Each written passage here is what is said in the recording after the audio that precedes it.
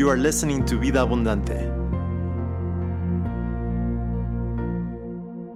We have started a verse-by-verse study of the Gospel of Jesus Christ according to John. Here's Pastor Jonathan Gallardo. And there's so much more we can say. There's so much more that we can do and emphasize in these brief verses. But this is, I think, enough. And then Easter will pick it back up with the work of Christ. But we've been in verse 14 of chapter 1. And I've been setting the truth of what this verse has been proclaiming to us. These words have stirred our hearts and our souls. And today we are finalizing this section on these few words. I want to repeat them to you as it says here in verse 14, and the Word became flesh. There was a cause and there was a purpose and there was a primary reason for this. There is a necessity in the God of all creation and the God of all the universe to condescend, to come down for a person like you. I always want to make sure that you have that central understanding that you're in the crosshairs, not of an enemy. You're in the crosshairs of a God that loves you and loves you so that He condescended for you.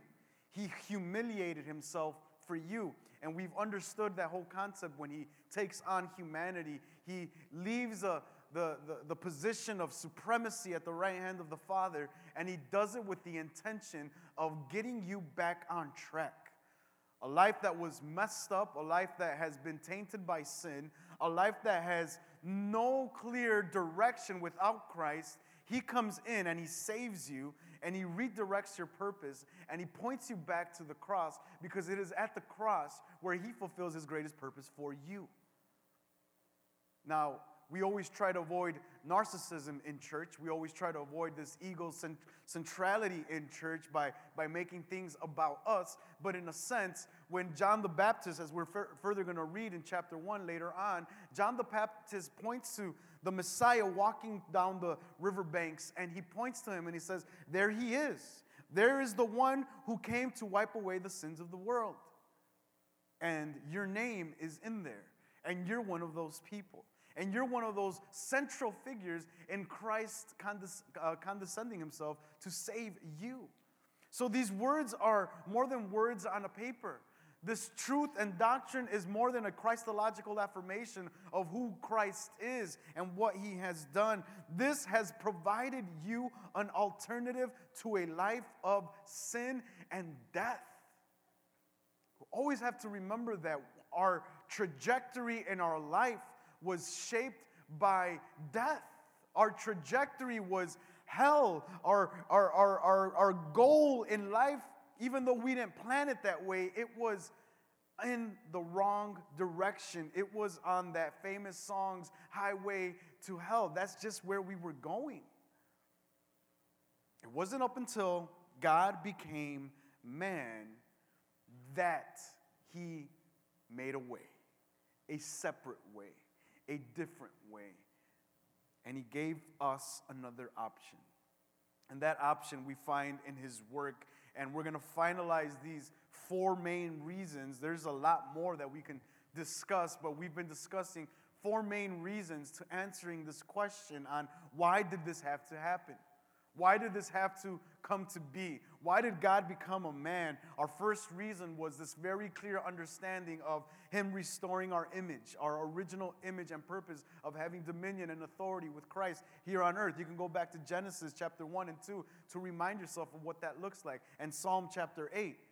And our second point and our second answer, I'm going to go through these very quickly because we spent so much time on them already. Our second reason was this understanding of bringing sons and daughters back to glory, saving us, bringing salvation to us, giving us this option in this other way. And now, these final 3 points, and you'll have it in your little service order sheet. We put it towards the top. The final 2 reasons and answers for Christ, or for God becoming a man, was to defeat death and the devil. And the final one is to be our prime example of what it is to live in a human life. So let's dissect the first reason, and the way we've been doing so is in the book of Hebrews. So turn with me to the book of Hebrews. You should be very familiar with the passage that we've been studying lately in the book of Hebrews. And we've been focusing on chapter 2. And I'm going to read from verse 5 and on so that you can kind of remember everything that we've talked about, and we'll finally settle on the later verses. Chapter 2, verses 5 and on. For it was not the angels that God subjected the world to come, of which we are speaking. It has been testified somewhere, referring to Psalm chapter 8, what is man that you are mindful of him? Or the Son of Man that you care for him? You made him a little lower than the angels. You have crowned him with glory and honor, putting everything in subjection under his feet.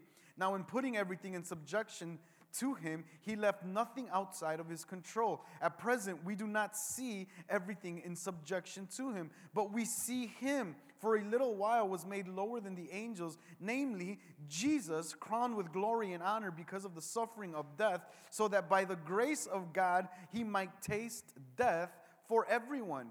For it was fitting that he, for whom and by whom all things exist, and bringing many sons to glory, should make the founder of their salvation perfect through suffering. For he who sanctifies and those who are sanctified all have one source. That is why he is not ashamed to call them brothers, saying, I will tell of your name to my brothers in the midst of the congregation. I will sing your praise. And again, I will put my trust in him. And again, behold, I and the children God has given me.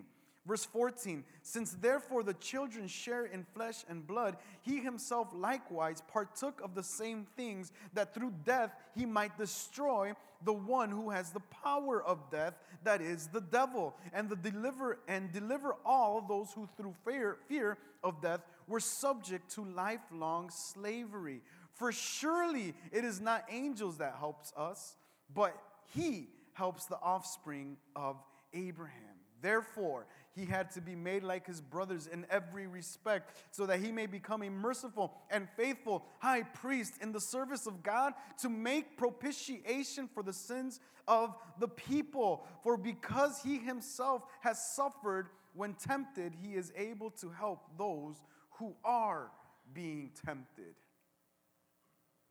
It's an amazing word of God, the way we can experience that temptation and yet understand that Jesus himself in our flesh did the exact same thing and still maintained himself perfect. One of the main reasons that we see in this final chapter, and we're going to be building up towards that. After Christmas, we're going to be building up, and we're going to see how the book of John itself builds up towards this concept of the celebration aspect of the death of Christ. Although it is a somber feeling to realize that Christ suffered and that Christ died and that Christ had to be crucified, the story does not end there. We read in Matthew chapter 27 that the guards and Pilate was worried about Jesus coming back, because Jesus, hear what the soldiers and what Pilate was listening to. They said, this crazy person has spoken things before, and he has told his disciples that on the third day he will rise again.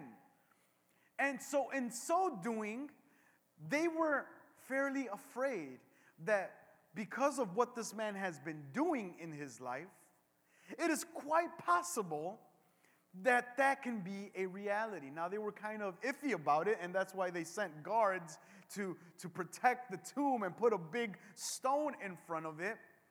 And so, therefore, there could be no misunderstanding. And in so doing, the guards and Pilate were kind of fulfilling that spot in their life where they were listening to the words of Jesus and possibly considering them as truth. The words of Christ hold meaning, they hold life, they give power. And we know that big rock in front of the tomb just could not hold Jesus back. He resurrected. The story doesn't end on his deathbed. The story isn't a sad story and a good story to say, look at this wonderful man. He suffered. He gave to the poor. He gave to the needy. He was with the disenfranchised. He was so socially involved. And then they crucified him and they killed him. What an example. What a sad story. That doesn't go that way in Scripture. And there's people, like I've mentioned before, when Christmas comes around and then when Easter comes around, there's going to be magazines out that will try to negate this miraculous aspect of the resurrection of Christ. They affirm that Christ lived and that Jesus lived, but they're kind of like, this miraculous thing about Jesus, that's just not the case. He was a good man and he did live in our history, yet he did not raise from the dead. But if he didn't raise, if there is no resurrection, if there is no death of Christ, there is no defeat of death. If there is no death of Christ, there is no defeat of the enemy. And to say it the way the book of Hebrews says it, of the devil. The devil is real. You may be here and be like, really, you guys really believe that there's like this guy with horns that lives under this weird layer down beneath the earth, and I don't know how he looks, and I don't, to be frank, I don't really care, and I don't want to know how he looks, but I do know this, that the Bible says he is real, and that one day, even in the book of Revelations, the last book of the Bible, in chapter 19 and in chapter 21, the Bible describes that his final death will be lived out in the lake of fire, where there will be torment for eternity. He will be there. He will be finally defeated for all of eternity. But this devil is real. And if Christ didn't die, then this devil still has authority. Authority over who? Authority over us. And so that's why this point is so. We need to really understand this, because it does become beneficial for our understanding in our faith, but it also brings and highlights this truth reality that death no longer has to enslave us, that death no longer has to preoccupy our minds and worry us, and that sin no longer has a firm grasp on us. Through the death of Christ, it has been defeated. That's why in this incarnational link between Christ and his body and his people, he is fulfilling what he understood to be a divine promise. He became like us to free us. He became like us to suffer for us, to take our sins on him and to release us from the bondage of death. There is a need for Christ to die in order for death to be released from us.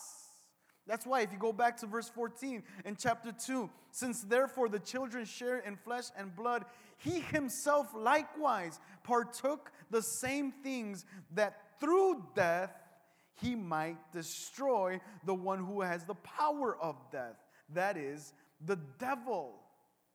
Through his death, he will destroy the one who has the power of death. He partakes and he shares in our bodies and in our humanity in order to release us. And that is why this concept of the angels and Moses that we spoke about last week is so important, because Jesus didn't come down like them.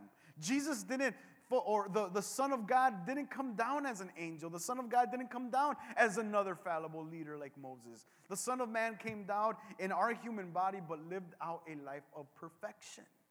That is what's at stake here.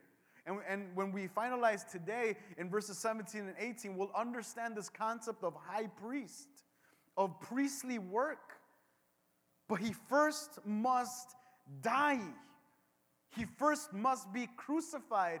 And if it's going to fulfill what Isaiah chapter 53 says, this has to happen. And not only that, it has to satisfy God.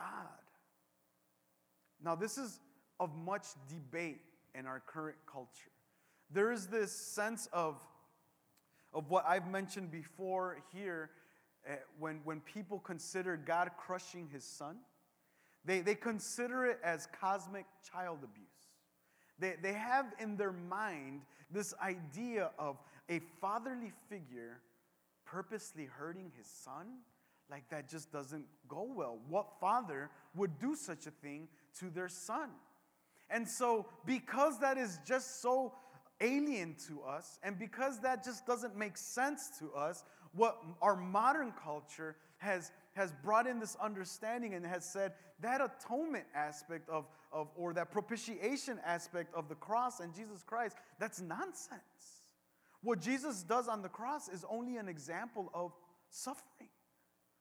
And it talks about, and they try to focus Christ's suffering only on his physical pain and physical attributes in order for us to just focus on that and say, oh, that's so bad. That's not right. That's so sad. And they try to get away from this divine aspect of true God crushing his son because there is a purpose.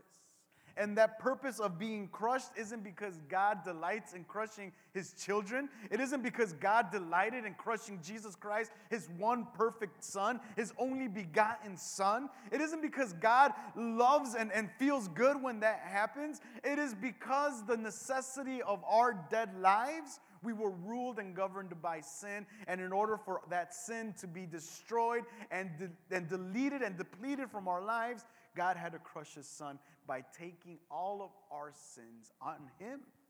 That is what the beginning of expiation and the atonement and all these big theological terms come to a big understanding that if God doesn't do that, if Jesus Christ doesn't do that, then again, my friends, who's going to pay for your sin? But what the world will tell you, and what I mean by the world is not just this weird entity out there somewhere, but what I'm talking about is even the people that fill your brains with information, not necessarily the newsroom or CNN or all these other kind of news media out there. I'm talking about people in general will begin to fill your mind, and they will talk to you in such a way where you'll begin to realize, I'm really not that bad. You know, I'm going to this church that I'm right here on 18th and 54th, and they keep telling me I'm a sinner. But in reality, you know, I'm not that bad of a person. I mean, I love my wife, I love my kids, I go to work, I don't cheat that much on my taxes. I mean, I'm not that bad. And that lie begins to fill your brain, and sooner or later begins to fill your heart, where you'll realize, you know, there's no need for this religion, there's no need for this Christ in a sense, because I'm really not that bad of a person. I deserve heaven. If there is a heaven, I deserve to be there. I'm not like him, I'm not like her.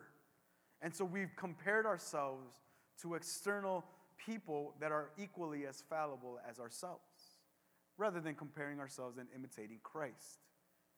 So what the issue here then is, if that's the case, then of course, you're free to go.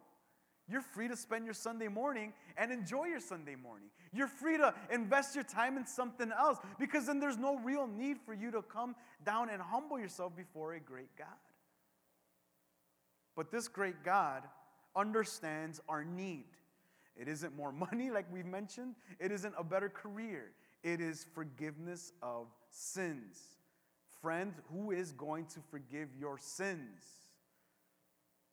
I'd rather be right at the end of my life and face God in judgment, but facing him as my mediator, than to face God and be wrong my whole life and realize that, dang, I missed my opportunity, and now I'm being separated from God my entire life.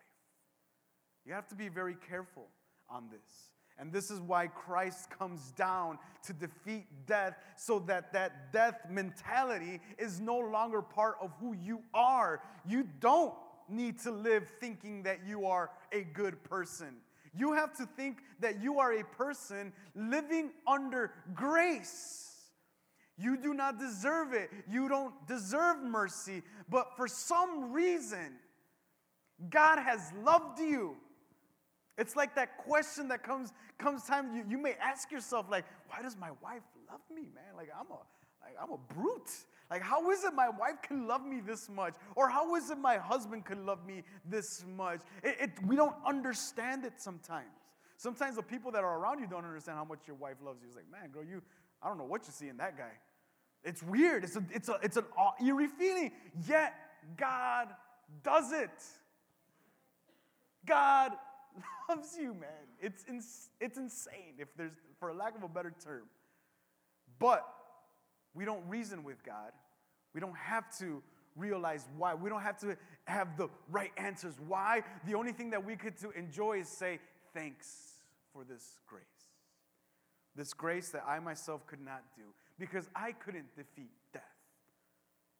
I can't defeat death. But Christ on the cross defeats death in order for us to live. There is a death of death in the death of Christ. I know that sounds a little bit a tongue twister, but that's the reality. Christ destroys death by dying so that you and I won't have to die. And I'll get to what that means in a little bit more. But we have to understand this. Once again, I'm reminding you of an important aspect here. In verses 14 through 16, there is a slave master that is in control.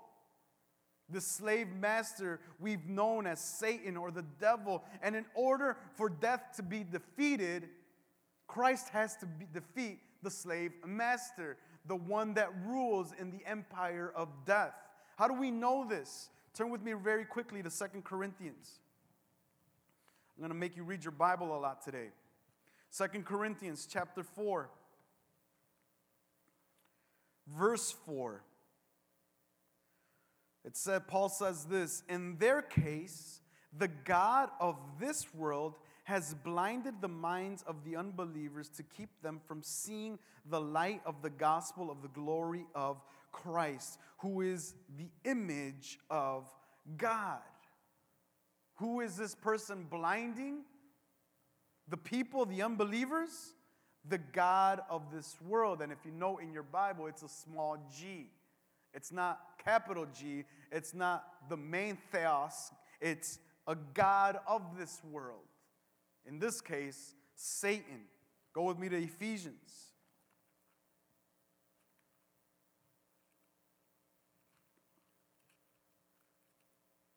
Ephesians chapter 2, verses 1 through 3.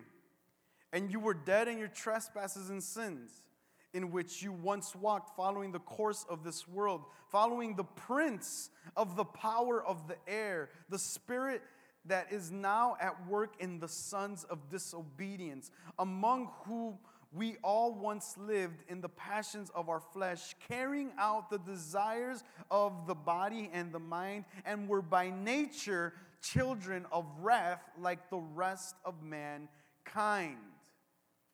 Who was our governor? Who was our prince? What does it say there? The spirit and the prince of this world that considered us sons of disobedience. One more, Colossians. Just to let you know that this is a real deal, friends. Colossians chapter 1, verse 3. We always thank God the Father of our Lord Jesus Christ when we pray for you. Sorry, I read the wrong one. It's back to verse 13. He has delivered us from the domain of darkness and transferred us to the kingdom of his beloved Son.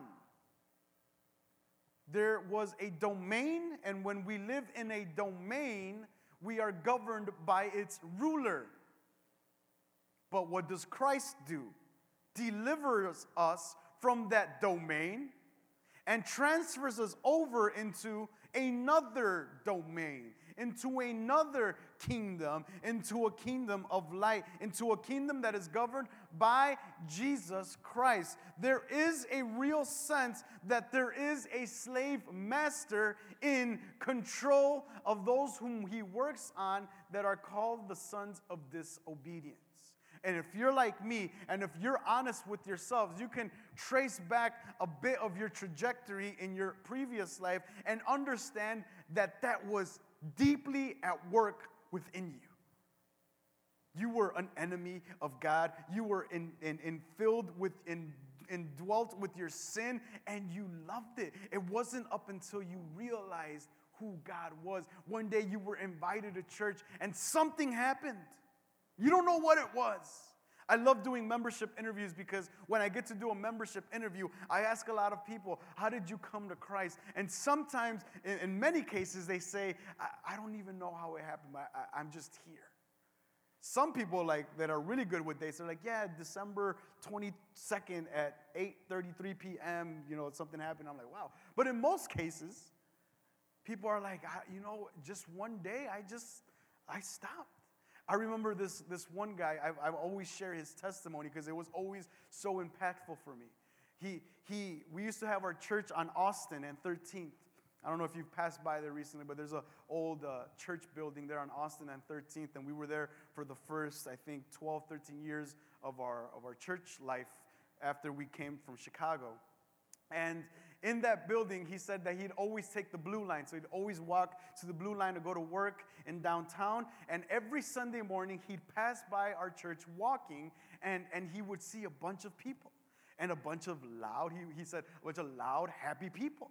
Every Sunday morning, he's like, what's going on in there? I don't know why these people are so scandalous, because we would literally flood the Austin Boulevard, and everyone would be out there, and children will be running around. I'm surprised none of the kids got run over, but it was just crazy. It was just a loud, Latino people, loud. On Sunday morning at 8:30, everyone was having a blast party on the street. And so this guy would always consistently walk through Austin every Sunday morning to get to work, until one day, he's like, you know what? I'm going to just not go to work, and I'm going to go in there with those people. And so I told him, wait, you really did that? He's like, yeah, so check this out.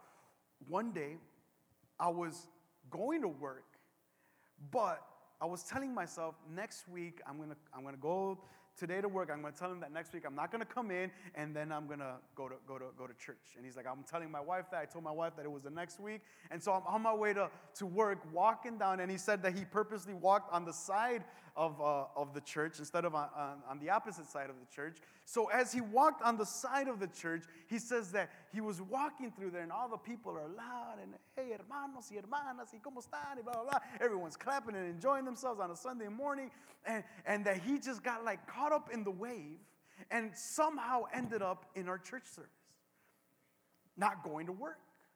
So I could just imagine he got caught up in the crowd, and he got rushed into, and someone I don't know, picked him up, or I don't know, but he got in there, and he said, after that day, my whole life changed. And I was like, what happened? He's like, I don't even know. He's like, but I felt this need to go back home and break all my alcohol. And I was like, who told you to do that? He's like, no one. He's like, I just felt the need to do it. And he was a big salsa lover, not salsa the food, but salsa the music, salsa. I don't think it translates to English. So he's a big salsa lover of music, salsa music. And there, there's a lot of songs that he used to like, and they were kind of perverted, and he would always tell me, he's like, some salsa songs are not traditional, and they're very perverted. He's like, and I just felt this need to break those things. And I'm like, who told you to do that? He's like, nobody. I'm like, who told you to stop drinking? He's like, I was getting drunk every other day, and I just felt that inside of me something happened that I had to stop. I'm like, after that one day? And he's like, yeah. And then he was coming to church consistently for 6, 7 years.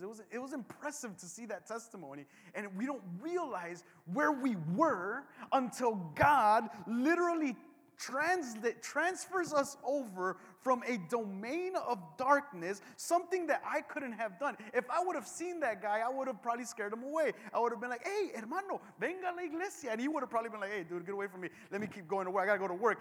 And no one could have done that for him. It was God. He ended up in the service, and he committed himself to Christ. And that's God. That's the realization of the depravity nature that we were once in the field, in the realm that we were once in as enemies of God. Now we're transferred over, and we live in a new domain. And that's by God's work, Bro, I don't know how you came to Christ, but you know your past. And that past isn't at many times good. And sometimes the enemy, all he wants to do is remind you of how bad you were so that you can feel guilty of yourself and then just kind of say, you know what, I shouldn't come back to church. It's just, this isn't for me. I'm too much of a bad person. No. What God does is defeats death.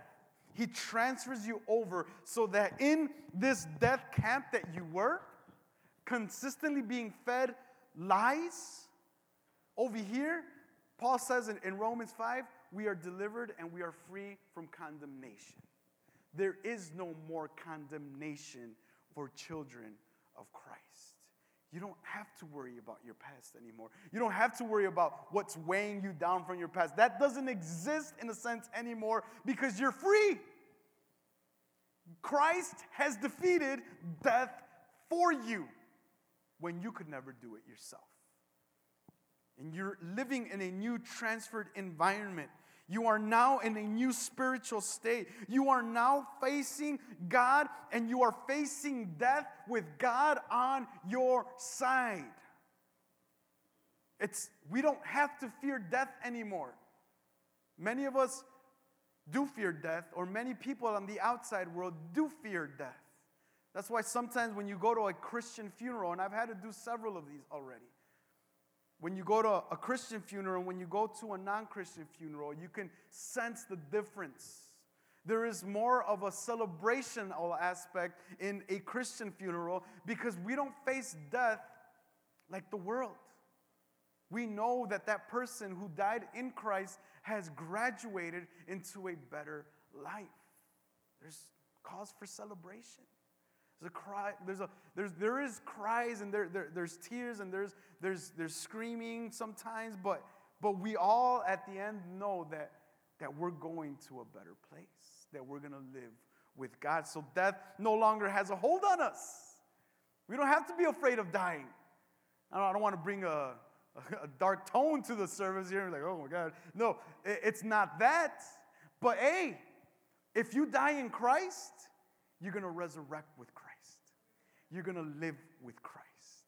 And God's going to take care of your people. God's going to take care of your families. You don't have to worry about that. That's what God is doing in Christ Jesus by separating us from death, by separating us from the death master, from our slave master, and transferring us into a separate realm. He becomes our deliverer. He becomes our savior. And he's the one that is our victor on the cross. When he dies, he is victorious. He is not defeated. He is victorious when he dies. Because at that bloodshed, at that moment, all sin in the life of his children has been broken. We aren't under the bondage of sin anymore. So that's a victory, my friends. That's victory right there on the cross. Even though Christ hung on the cross, even though Christ was there hanging on the cross, that's a victory for us. And then the victory gets better because when he gets buried, he also resurrects. And we're going to talk about that right now, what that resurrection means for us. But I want to focus in on this, on the third aspect. I can't get too crazy into the death of death because we're going to talk about it in Easter.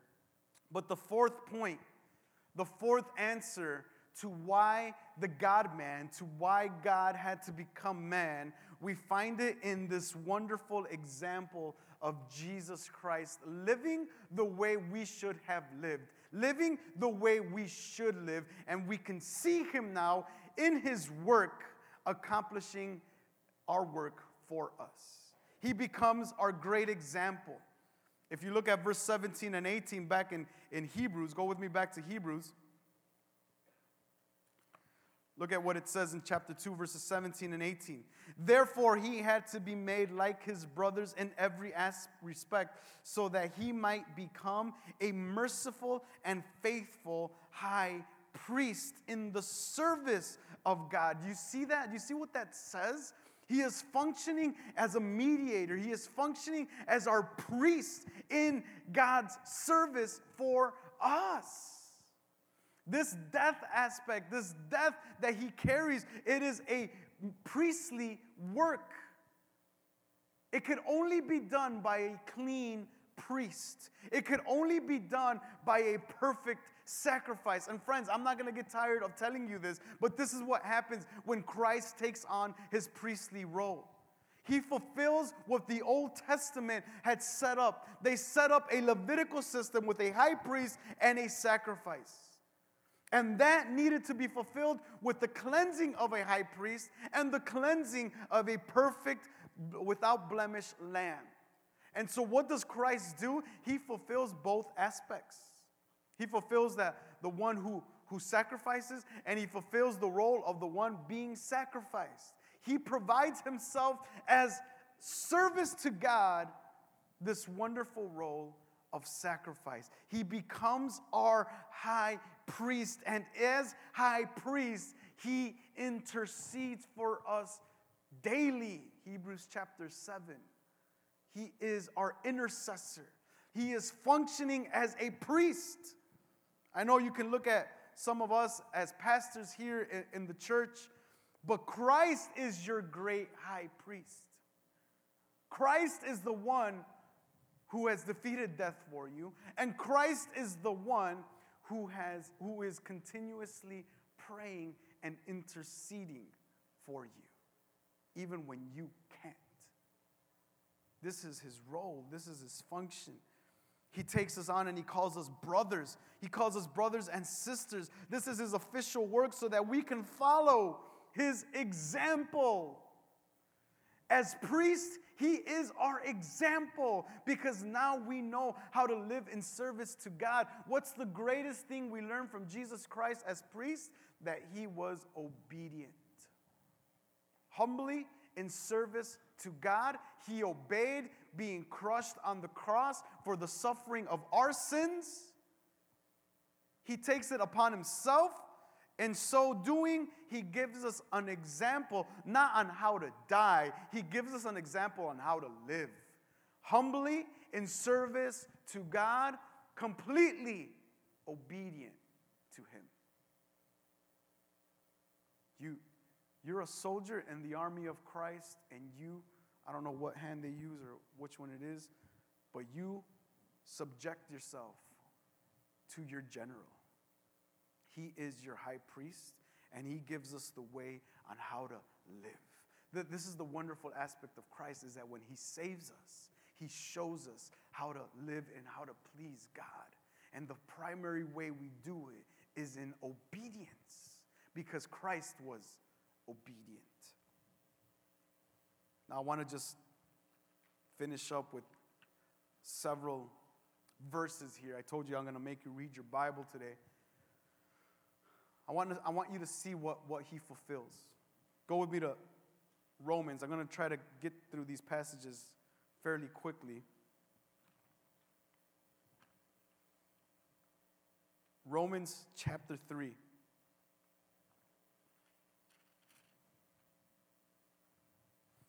Look what the Father does. Romans chapter 3, verse 25. Whom God put forward as a propitiation by his blood to be received by faith. This was to show God's righteousness, because in his divine forbearance he had passed over former sins. So Christ is our propitiation. He satisfies God's wrath over us. Keep going. Go with me to 2 Corinthians chapter 5, verse 21. For our sake he made him to be sin, who knew no sin, so that in him we might become the righteousness of God. You guys see the common word in these two verses? Righteousness. Righteousness that you and I could never achieve and could never have. And who is doing the dirty work? Christ. What does it say again? This hurts my brain to think about this. For our sake, he made him to be sin who knew no sin. Christ, living a perfect, humble, obedient life. Think about this. Just pause for a second. at the cross, on his way to the cross, prior to hanging on the cross, Christ is walking as a perfect man. No sin, no shame. There is nothing that you can say about Christ to make him look bad. Nothing. On the way to the cross. So much so that Joseph had to come in and help him carry the cross because physically he couldn't do it anymore. But there's nothing that you can say to Christ about him or about his character or about his integrity. Everything was perfect. Yet, in his humble obedience to God, he says, I will take on all of these disobedient actions from your children, and I'll take it upon myself. I never knew sin. Christ never knew sin until your sin was introduced to his life.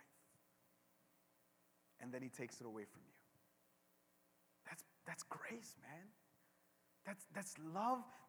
Those are things that we can't even put in words. Love, grace, mercy. I don't know how else to describe that. But the man that was perfect, I stained the perfect man. Living in humble obedience to God. Go all the way to 1 Peter.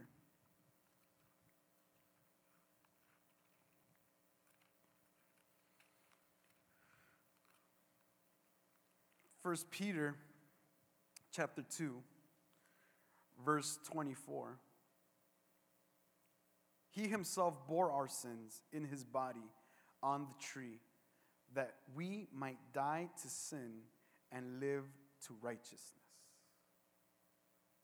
That's God again, giving us his righteousness by taking our sin. Now, is this something that the New Testament writers came up with on their own? No. Go all the way back to Genesis. Put that Bible to work. I hope it gets put to work at home. Genesis chapter 3. We'll start off on verse 14. This is God talking to the fallen man and woman. The Lord God said to the serpent, because you have done this, cursed are you above all livestock and above all beasts of the field. On your belly you shall go, and dust you shall eat all the days of your life. All the days of your life. I will put enmity between you and the woman, and between your offspring and her offspring. He shall bruise your head, and you shall bruise his heel. The Hebrew here is crush your head. This is the proto-evangelion. This is the first gospel in Genesis chapter 3. That the offspring of the woman, in the singular here, Hebrew, singular, offspring, your one seed, will come, and he is speaking to the serpent, and crush your head. Who is this one that crushes the serpent's head? Christ. It's been set up from the beginning of time. Don't believe me? Go to Genesis chapter 12.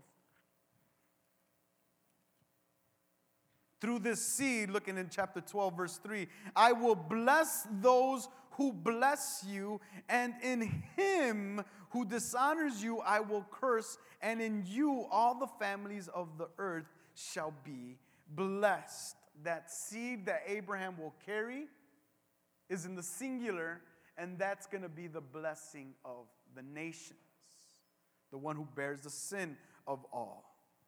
One more in Genesis 22.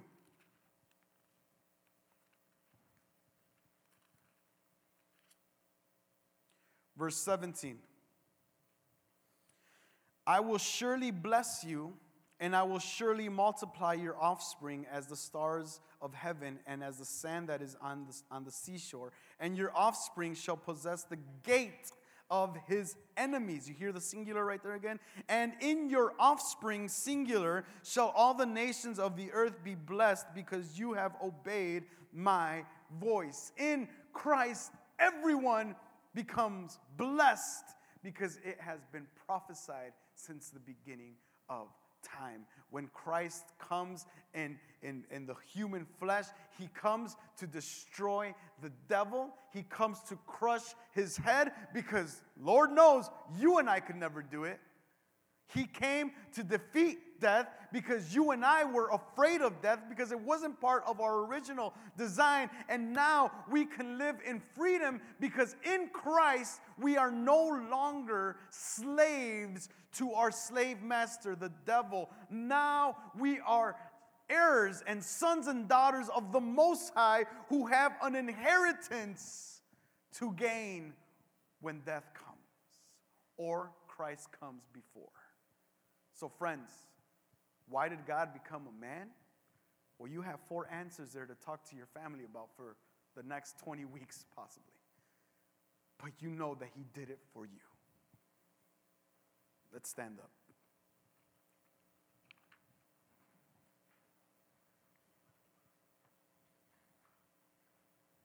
Bow your heads with me as we pray this morning.